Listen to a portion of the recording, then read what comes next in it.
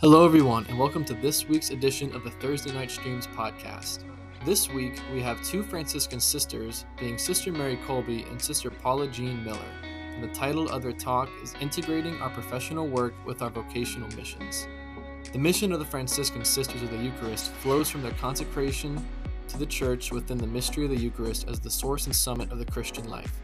In a world that knows the rupture between the sacred and the secular, the Franciscan Sisters of the Eucharist endeavor in all their apostolic work to lead the people they serve into a restored sense of the sacred. As a means to this end, the Sisters' apostolic efforts in education, counseling, healthcare, care of the aging, and manual work are directed to increasing a sense of the full meaning of the sacramental life in the Church. We hope you enjoy.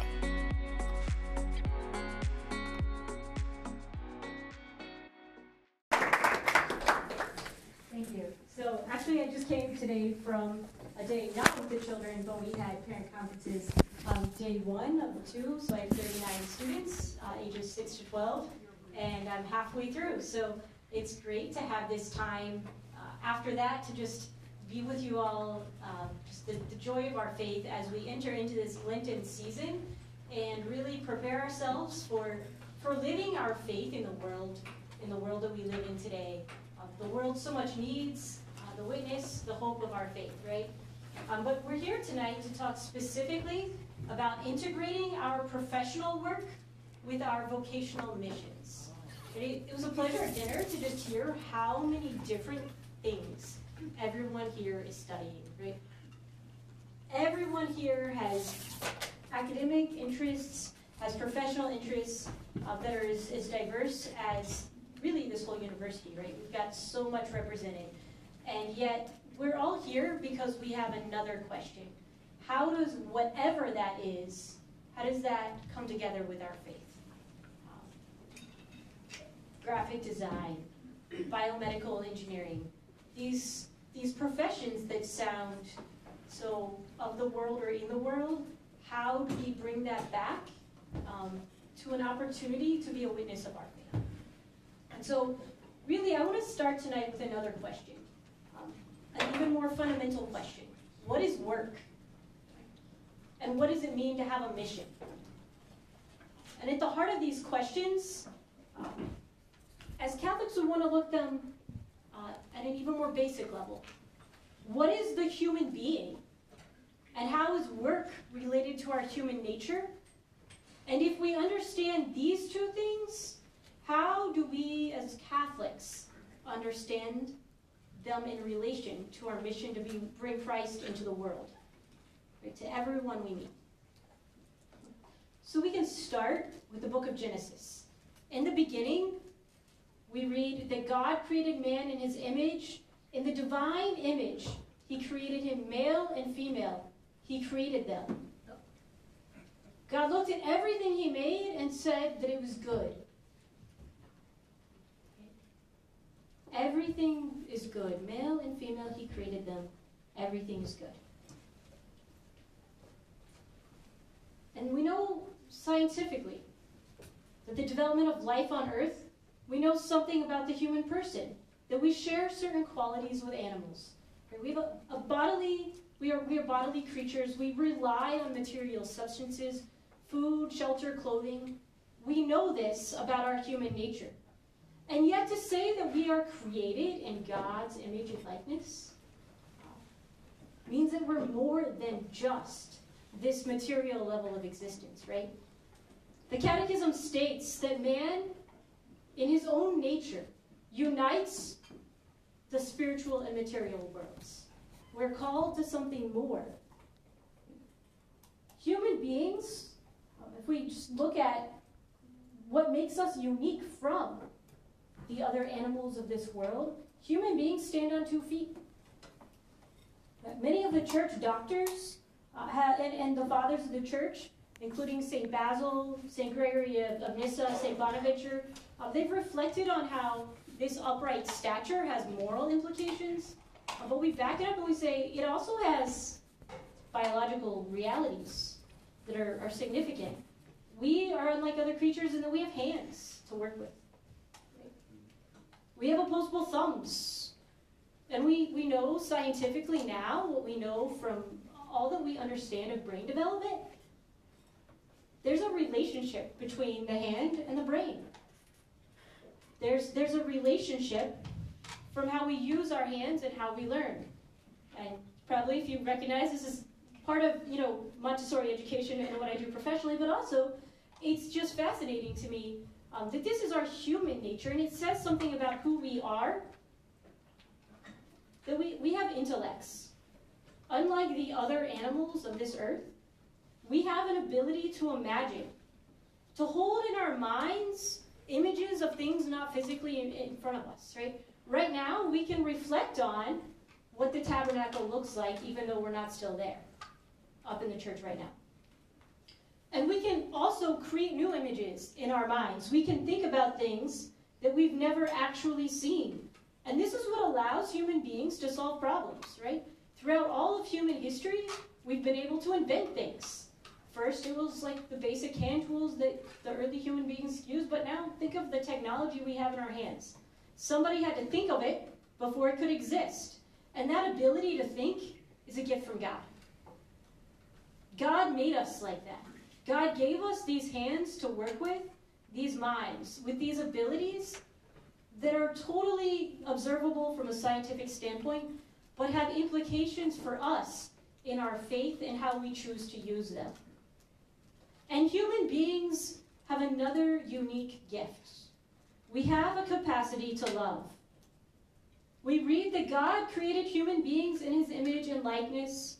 Male and female, he created them. And we understand this to mean that like our Trinitarian God, we are called to love others, to be loved, and to allow our love to bring forth new life into the world, to share our love in families, and with people we have never met before. These qualities of a human being, our hand, our mind, our ability to love, allows us to solve problems, not just for ourselves, but for those that we don't even know. To work to bring about good in the world, even on a natural level. We don't have to just talk about evangelizing in the strict sense of saying the good news of the gospel, but to do good as a way of participating in God's creative love. Human beings are a unity of body and soul. We express our love with our bodies through our actions.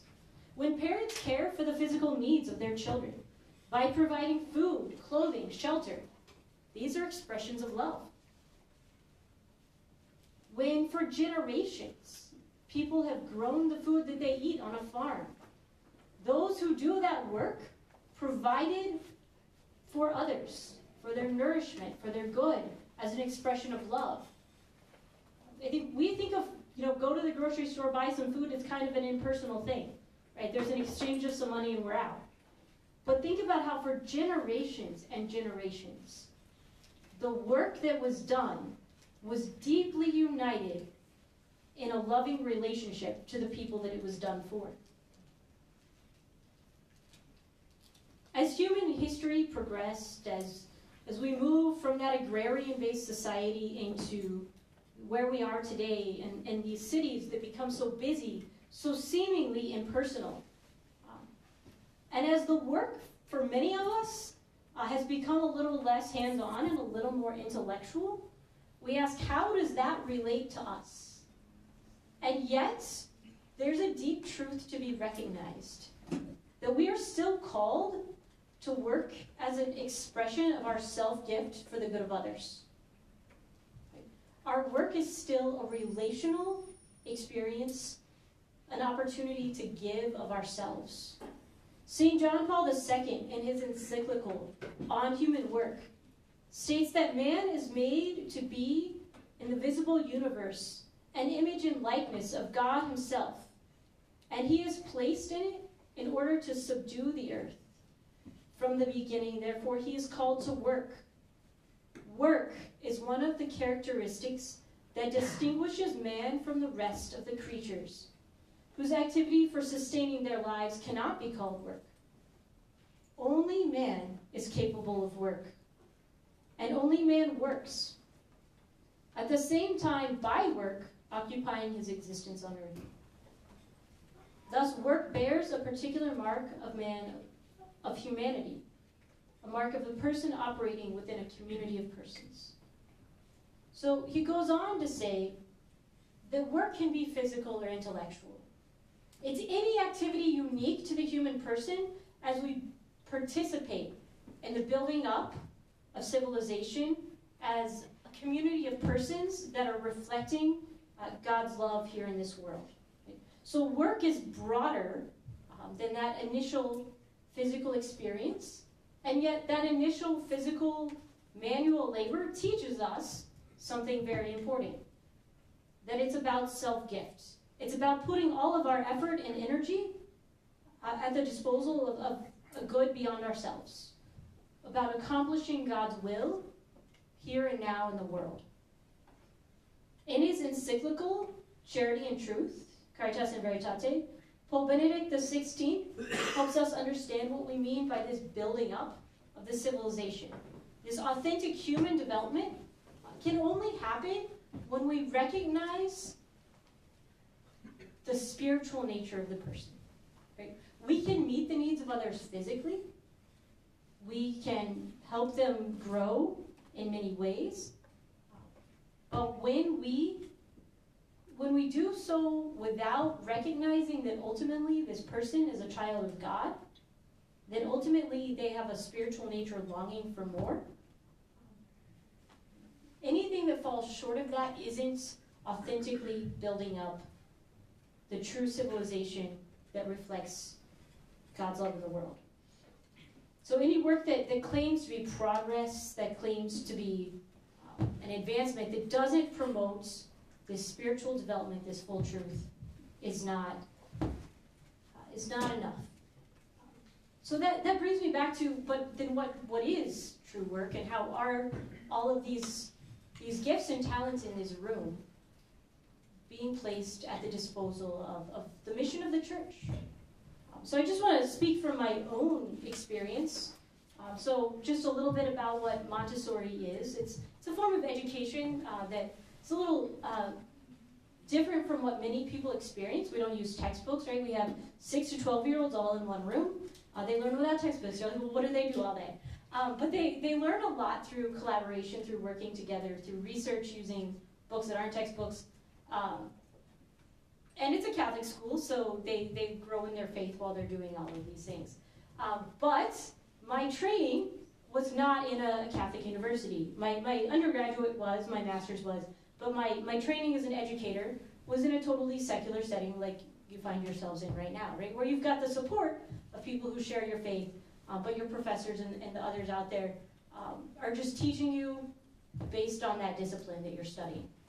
So I was trained in that setting, and I was trained to teach, listen carefully, math, language, geography, biology, history, music, art, geometry.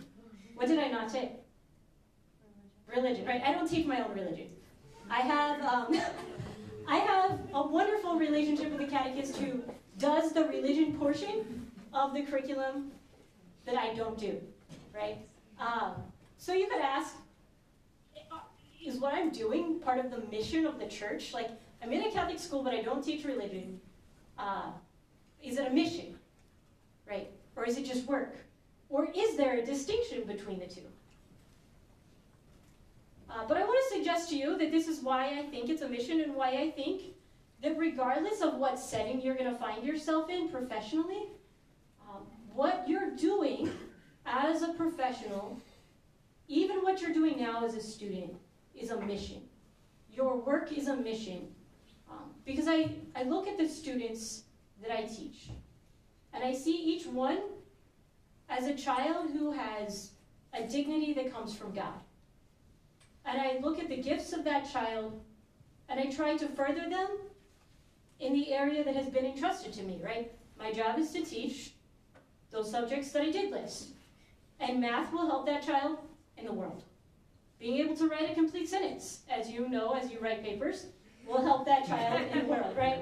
And these gifts of education on a natural level, not get to the level of grace. This is part of building up the civilization of love, right, that God wants for this world.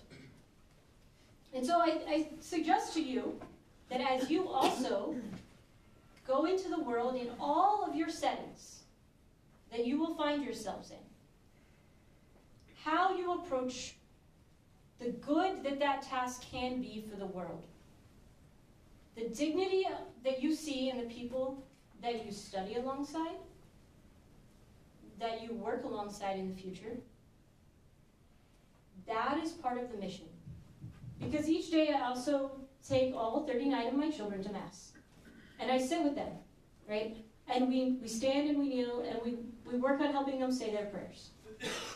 And every day we bring all of that work that they do educationally to the Eucharist as a form of prayer. Every day we also bring the challenges that their families are facing. Right? We have an opportunity for them.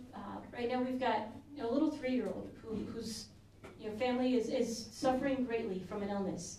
We bring those experiences to the Eucharist and we carry that alongside them. Even as I don't teach the religion to these children in an explicit way, as a catechist who is explaining the faith, that's someone else's role. But as I walk with them, as I journey with them, that is how what I do professionally is a mission.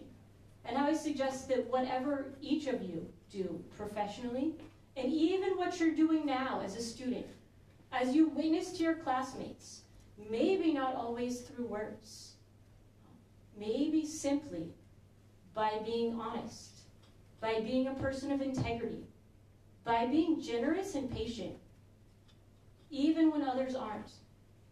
Those are opportunities for your studies now to be a mission, and opportunities for you to live whatever profession you enter as a missionary of the new evangelization, as someone who carries a witness of Christ into secular settings that might otherwise never know the gospel. So as you do that, you also bring it back with you to the Eucharist when you go to Mass, right? When we go to Mass and we offer the gifts to be transubstantiated, when we place all of our prayers on that paten with the host, like whatever you're carrying, whatever you're doing is your work that becomes your offering. If you think about the farmers of the early civilizations and the ones who grew the wheat that was made into the bread that became the Eucharist in the early church, right? They offered their work, right? They grew the wheat, they made the flour, they made the bread. Christ makes it his body. And we offer ourselves, our work, for him to transform in a way that goes beyond anything that we can think or imagine for ourselves. The mission that you carry into the world is beyond your own abilities. So I just want to end with that as you think of what you do and how you bring it to Mass, and ask Sister Paula Jean to carry it forward a little bit from there. Some further reflections.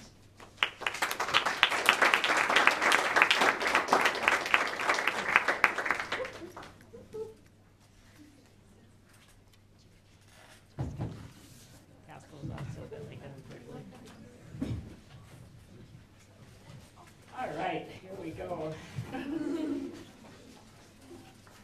Mary Colby and I kind of talked about how we were going to divvy this up. So what usually happens is I have to kind of ad lib because she's already said most of what I was going to say.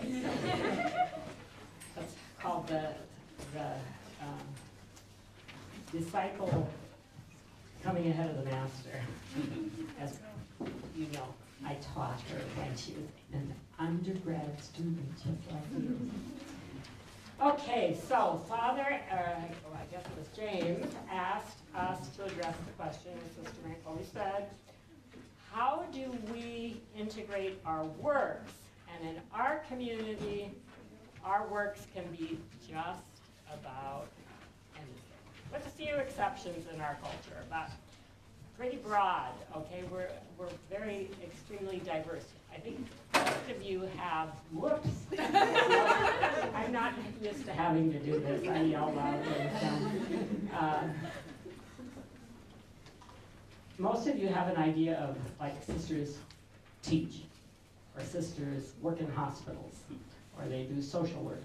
But our sisters really do the work which is deep within the heart and soul and spirit of the young woman who comes to join us, because then we figure that's what God is going to move us forward into doing, because that's a need in the culture. Otherwise, he wouldn't have sent that woman to us if that was not a need, okay?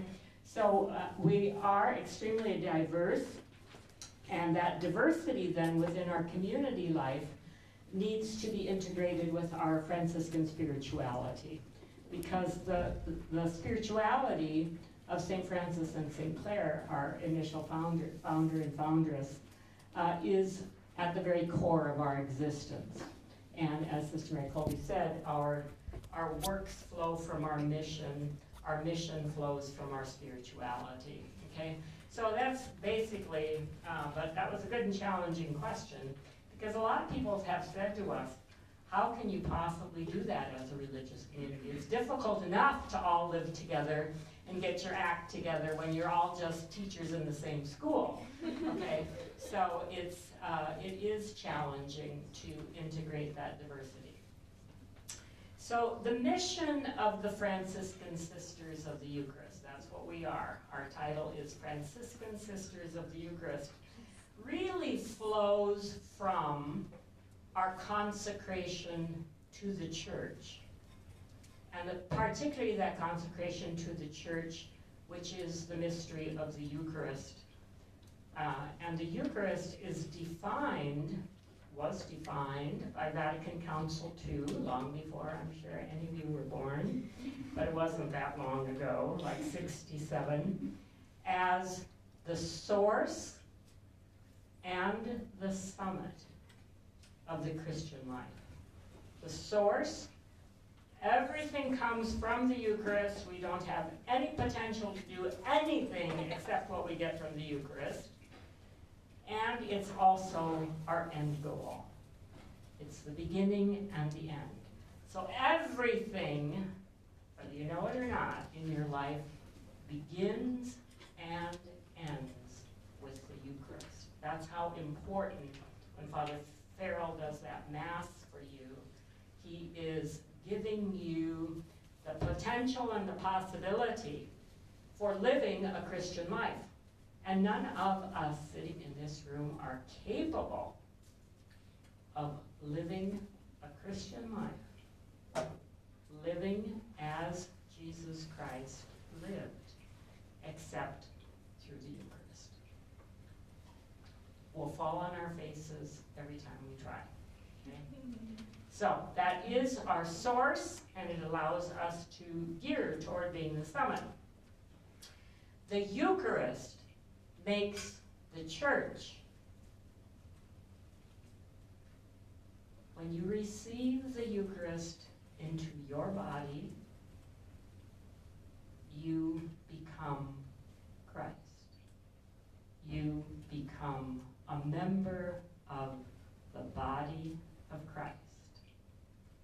Okay? The Eucharist makes the church. It creates us to be church. And then the church turns around and it makes the Eucharist, okay? Through the ministry of the priest, that bread and wine, through the word of Christ, is transformed into the body of Christ. So there's a book called that. The Eucharist makes the church, and the church makes the Eucharist. It's written by one of the Resor Small Fathers, right at the time of Vatican II. It's very good. So, as members of that body, the body of the church, our community then consecrates itself to the mission of the church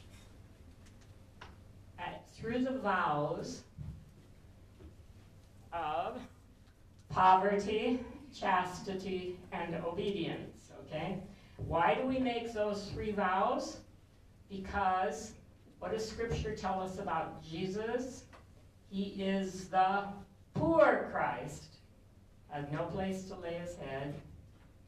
He is the chaste Christ. He was never married, but he had a relationship of love to every person he encountered.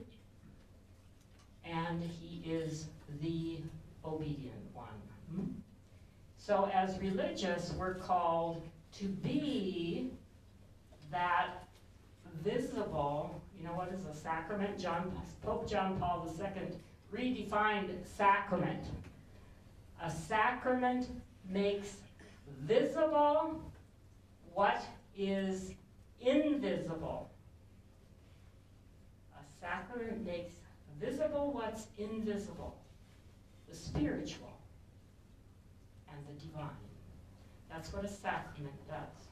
So we are called then to be a sacramental image and a sacramental presence of the church for our world. And that's just not our call. We're here to make it visible to you because that's your call as well.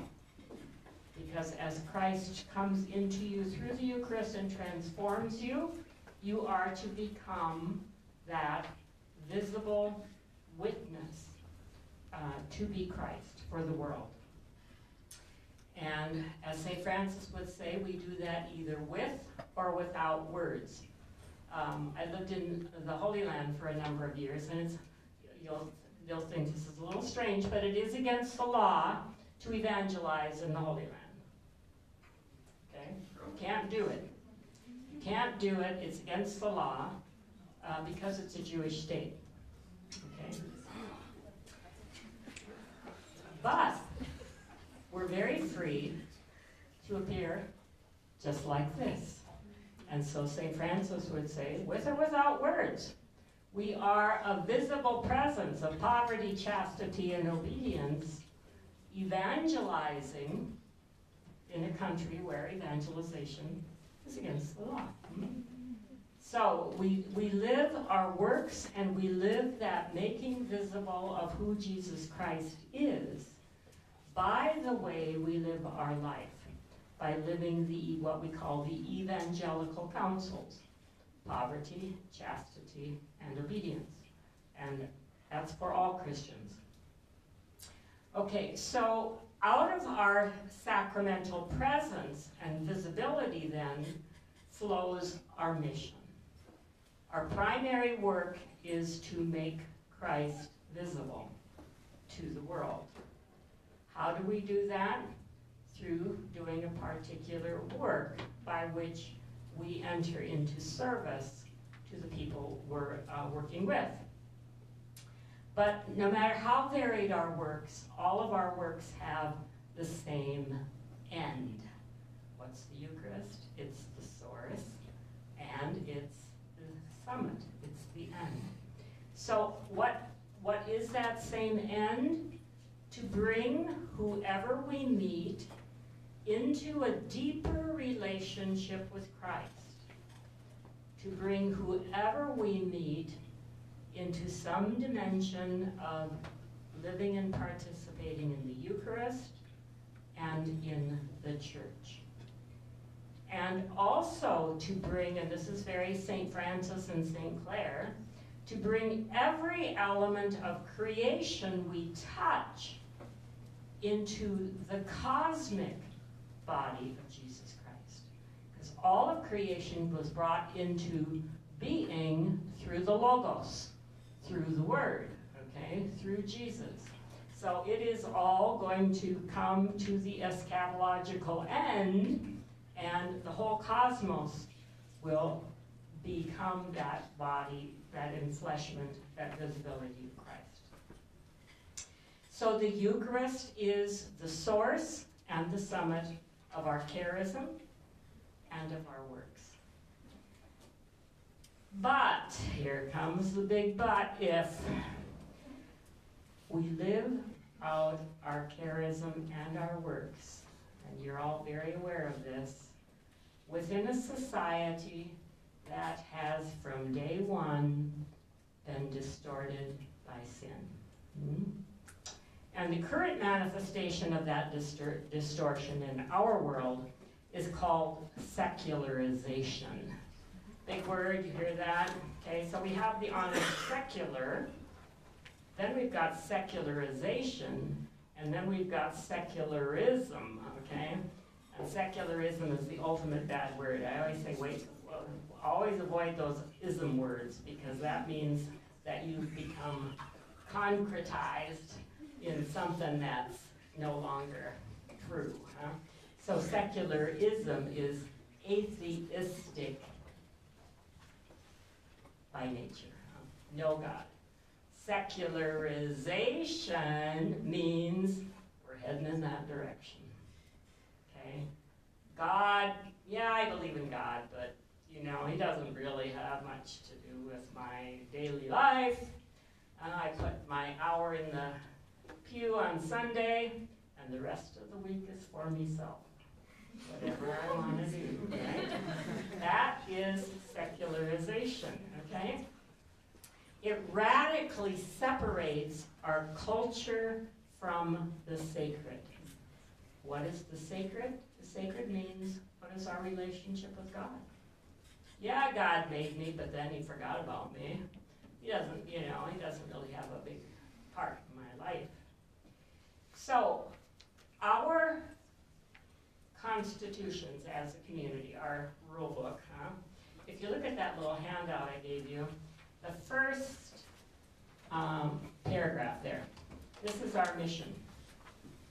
In a world that knows the rupture between the sacred and the secular, the Franciscan Sisters of the Eucharist endeavor in all their apostolic works, every single one of them, okay? Whether you're in biochemistry or whether you're in working on Humanae Vitae or whatever you're doing, every work leads the people we serve to a restored sense of the sacred. How do we awaken in people the fact that life isn't just about making money and doing what I want and having fun and having a binge? It's about a relationship with God and with other people. And if we had that, we wouldn't be where we are in Ukraine today. I'm here to tell them that. Okay? So, as a means to this end, each sister's apostolic efforts, whether that be in education, counseling, healthcare, care of the aging, manual work, whatever you're doing, being a vet, okay, are directed to increasing a sense of the full meaning of the sacramental life of the church. How do we bring one another into a deeper relationship with Christ to really become his body? So just a little bit of history so you know how we got here, because we got here through the secular.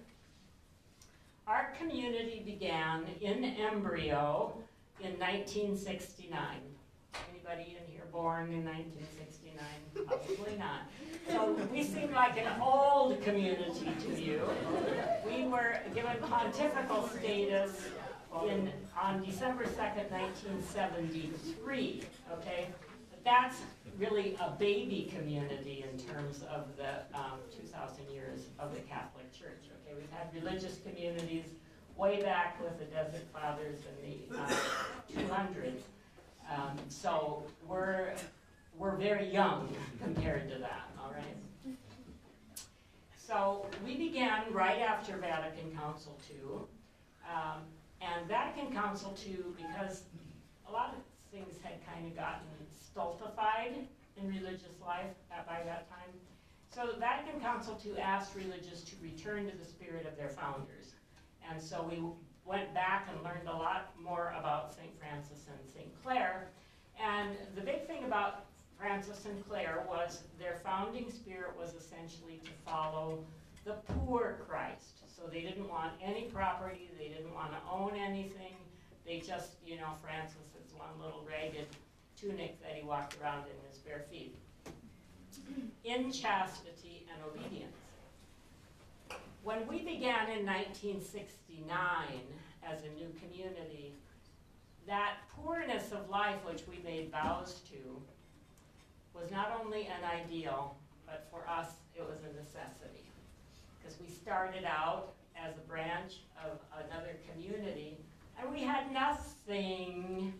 We had a lot of youth. There were 53 of us that started in the community in that year, and in the house of 12 that I was in, there were 2 of us that had our bachelor's degree. Everybody else was still in school, okay? So guess what?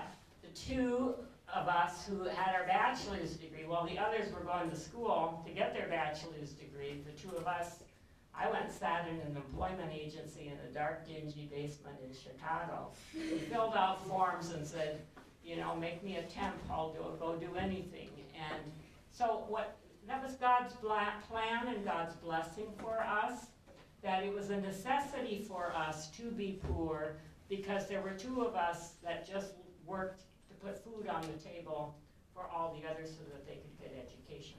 That's part of being, you know, a pioneer. So poverty became very real to us.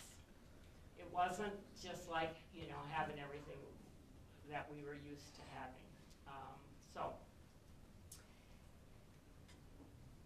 So where did we go? We took jobs in the secular arena.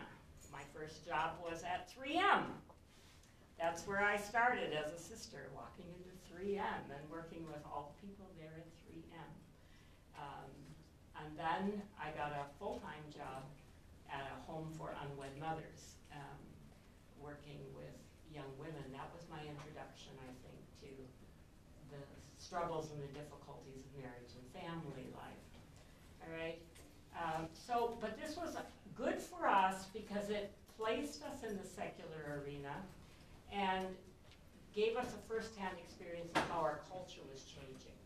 Because that was 1968. Okay, what did we have? We had the sexual revolution, and we got Roe v. Wade in 73, the same year we were founded.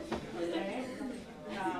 And we also got to know the secular, the challenges of the laity, the families we were working with. Their challenges as they went out to do their work to maintain Christian values, how to bring their kids up with Christian values when society was just going bananas. So that was a good experience for us. And we began to build small lay communities, like communities of lawyers, community of doctors, communities of nurses, communities of married couples, to work with them on a Franciscan spirituality where they could begin to make an impact out in culture by being a Catholic doctor, by being a Catholic lawyer, okay? A lawyer who holds to Catholic principles. Doesn't happen too often anymore. A doctor who holds to Catholic principles, and a bioethics person who holds to Catholic principles. That's difficult, that's challenging, that's tough in our culture. So we help them to study the church documents, to come to understand the theology of the body that John Paul II was just then beginning to preach and teach. The mission of the laity, Christi Fidelis Laici. Pope John Paul brought up the 3 munera of Jesus Christ to be prophet, priest, and king. And we hadn't heard about that in many centuries. But it was by participating in those 3 munera, and the kingship is the munera of the laity. And what does a king do? The king has to hold society together with principles of integrity. So that's the challenge of the laity. That's their mission, is they're the ones who are out there to sanctify the world, to introduce Christ to the whole world. 99% of the church are not priests and religious. They're the laity. And it's the laity who have the mission to the world. So what do? The priests serve the laity. How? They give you the sacraments, they give you the Word of God, the preaching, the counseling, the teaching, to get you ready to take on the world and transform the world. And we as religious, that prophetic dynamic of making visible to you how Jesus Christ lived. Why? So that you can live as Jesus Christ and thus sanctify the world. If you look at your handout again now, as religious sisters, and as religious sisters, that means we're an active community, so we're out there in culture, and that differs from cloistered sisters, their life is dedicated strictly to prayer, and that's what you call nuns, okay? So, nuns are cloistered sisters. Sisters are active sisters, okay? Just a little bit of distinction for you to know. Okay, so, who likes to read? Anybody a good loud reader? You? Okay, if you read that second paragraph there, because our work is really to continue to support and build up the laity's mission. So what's that laity's mission? Can you, here, you probably need this. No? Okay. I can read it. All right, go ahead, because they all have it in front of them anyway. Yeah. Okay, go for it. To seek the kingdom of God by engaging in temporal affairs and by ordering them according to the plan of God, as they work for the sanctification of the world from within, as a leaven, like yeast. Okay, we're making bread here, all right? So you are the leaven that's going to make the bread rise, okay? Change that world. Okay, go ahead. Since they are tightly bound up in all types of temporal affairs, it is their special task to order and to throw light upon these affairs in such a way that they may come into being and then continually increase according to Christ, to the praise of the Creator and Redeemer. Okay, so the laity are to engage in temporal affairs. That means anything that is happening in time, okay? To take it on and to change it, to transform it, to make it have principles of integrity and morality in how you be a lawyer, in how you be a doctor, in how you be a nurse, in how you be a plumber. We need a lot of change in our culture in all of that, okay?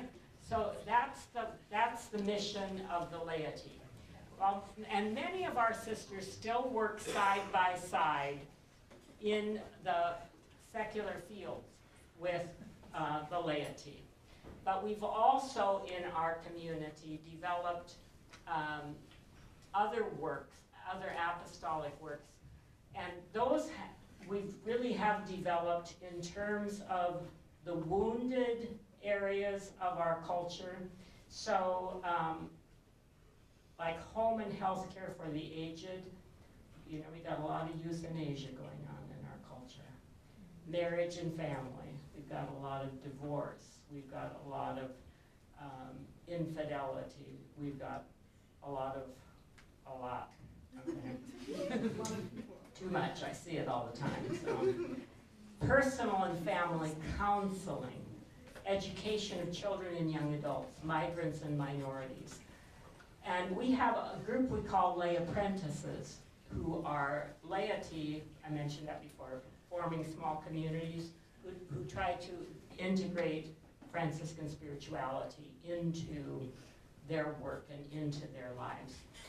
And they also work in some of those works for us, like, say, home care for the aged. Just as an example, Sister Mary Colby did this for herself, so I'm going to do this real quick. My personal life mission has been centered by the work of teaching theology, okay? And And most especially, my whole life has been geared to marriage and family, all right?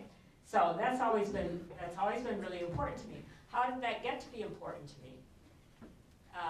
In 1973, I was sent to Connecticut, and this was really the time when divorce just went crazy in our culture. And I went to work for Father Lawrence Wren, who has, Father will know the name. He has written all the books on annulments and divorces, okay? And he went around visiting college campuses when I was trying to figure out what I was doing for him. And he came back and he said, I don't believe this. I don't believe this. He said, 85% of the students that I talked to, and he went to campuses all around the country, when I asked him about what they thought about marriage or about divorce, 85% said, if it doesn't work, I can always get a divorce. That makes your marriage invalid to begin with. Okay? So this is the time when we had a lot of problems with that. So I got into working in the tribunal with wounded marriages and families. And let me tell you, when you sit there and listen to everybody's heartbreaking stories, where that led me next when I went to Minnesota was at that point in time, there were no marriage preparation programs, which was part of the problem why we were having all the divorces, okay? So I started developing marriage preparation programs in which I did this with the engaged couples, with a married couple, so that we had both things going. So I got into marriage preparation programs out of my experience in the tribunal, and then only in 1988 did I begin my studies in marriage and family. I was in the first class of the John Paul II Institute for Marriage and Family in Washington, D.C. here. And when I graduated from there, I went to Mount St. Mary's, and I began preparing young men to be priests.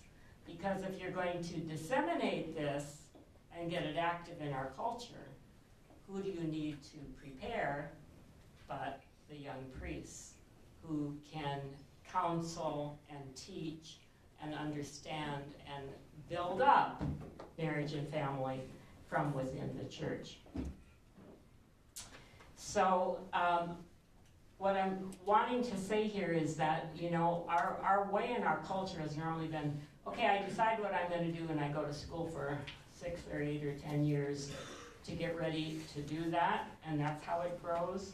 But for us, it more comes from our experience, and then we do our academic preparation, because you get the life experience that helps you. As my own spiritual life deepened, I began to find out what my niche was in this. Tell me when I'm supposed to stop, because I will stop anytime. So I began to think of myself as a translator. Translating what the documents of the church and the teachings of the church and the beliefs of the church, how do we make that connect? You know, how many of our people in our church have read the documents of the church? The popes write all these documents. How many people read them? Criticize them, but they probably never read them. Okay? So, how do we translate? How do, now you've been laughing, so I tend to be able to put things into words that the normal person gets, okay? So I see my work as a translator in theology. How do we bring things into people's basic human experience so that they really understand the church? And then my teaching began to take on a form of dialogue. I don't usually stand up here and give talks anymore. I tend more to try to get students get their questions. And then what begins to happen is it's been an interesting experience for me. Because when students ask me questions and I start giving them an answer, what has happened so often in my life is even as I'm giving them an answer, I'm thinking, where is that coming from? I've never even had this thought before. Where is it coming from? This isn't something I read in a book. This isn't something I learned from another teacher. Where is it coming from? And I began to realize and to trust that the Holy Spirit will speak through me what the student needs to hear. And it's not my insight or what I learned, it's what God wants you to know. And then, taking a deeper cut, I had a deeper experience. And as I was often speaking to the students what God wanted them to hear, I began to realize that the Holy Spirit wanted me to hear that. And that became my road to holiness. Because what the student had evoked in me and getting that response that God wanted for them, I too began to realize what I needed to change in my life and in the way I dealt with people. So the Holy Spirit really does become very active. Okay? What time are we stopping? Because the only other thing I wanted to do here is the Eucharist, and Sister May Colby already did that pretty much. So the spirituality of the community is centered in the Eucharist, and that means corporate transformation and redemption. St. Gregory of Nyssa, who Sister May Colby also mentioned, an early 4th century father of the church, and you can read this yourself here, but it's on your handout again. The important insight into how our life as Christians is only possible within the daily process of the Eucharist. And so he brings out the point that why did Christ take bread and wine in order to give us the Eucharist? Because bread and wine always, from the beginning, has the potentiality of being the body of Christ. When you eat bread, okay, there's what we call a process of assimilation, where you eat bread. Well, if you got sick and the doctor looked in your stomach or in your whole body to see what's hurting you, he wouldn't see bread. What would he now see? Flesh, right? Bread and wine have the innate potentiality of being transformed into flesh. And so the only difference, Gregory of Nyssa says, is in the time. It takes time for that bread to become flesh in you, right? 12 hours, 24 hours, 36 hours, 5 days, whatever it is.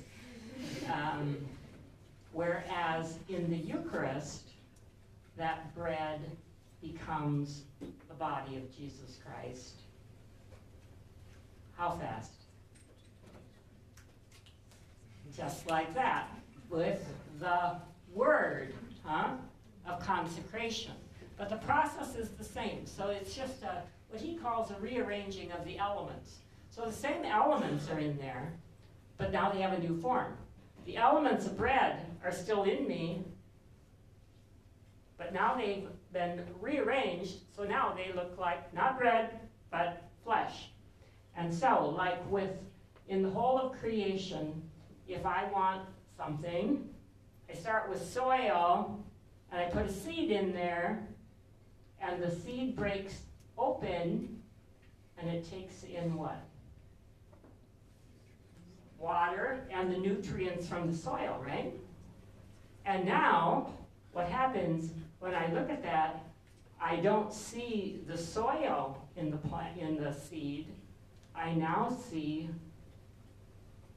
the body of the seed growing, and then that body changes again and becomes a shoot, and that body changes again and it becomes a plant, and it becomes a flower, and it becomes a fruit, and then Raymond eats the fruit, and the fruit becomes his flesh, or a cow comes and eats the oats, and the oats become meat, and then Laura eats the meat, and the meat becomes Laura, right?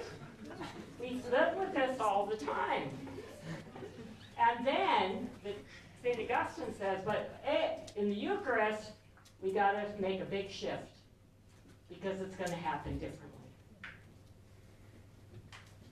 What we're doing in our process of living is every time we move, it goes up, up, up to a higher degree of biological life, right? But that's not what happens when we eat the bread which has become the Eucharist. When we receive the bread which has become the Eucharist, it doesn't become human flesh. It gets inside of you, and it transforms your human flesh into what?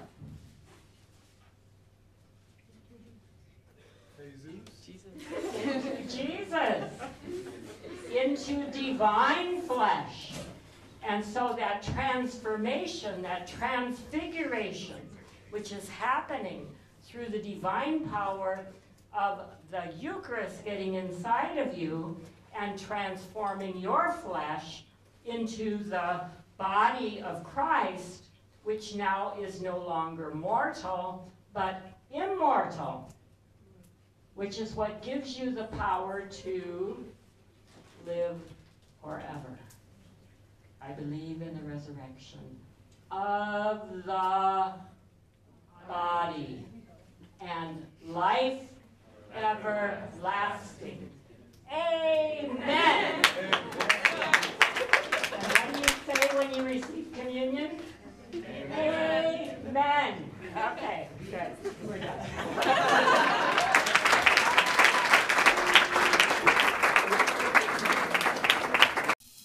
Thank you so much for listening to this week's edition of our Thursday Night Streams podcast. We hope you enjoyed this talk from the Franciscan Sisters, and we can't wait to hear from you next week. Live, laugh, love.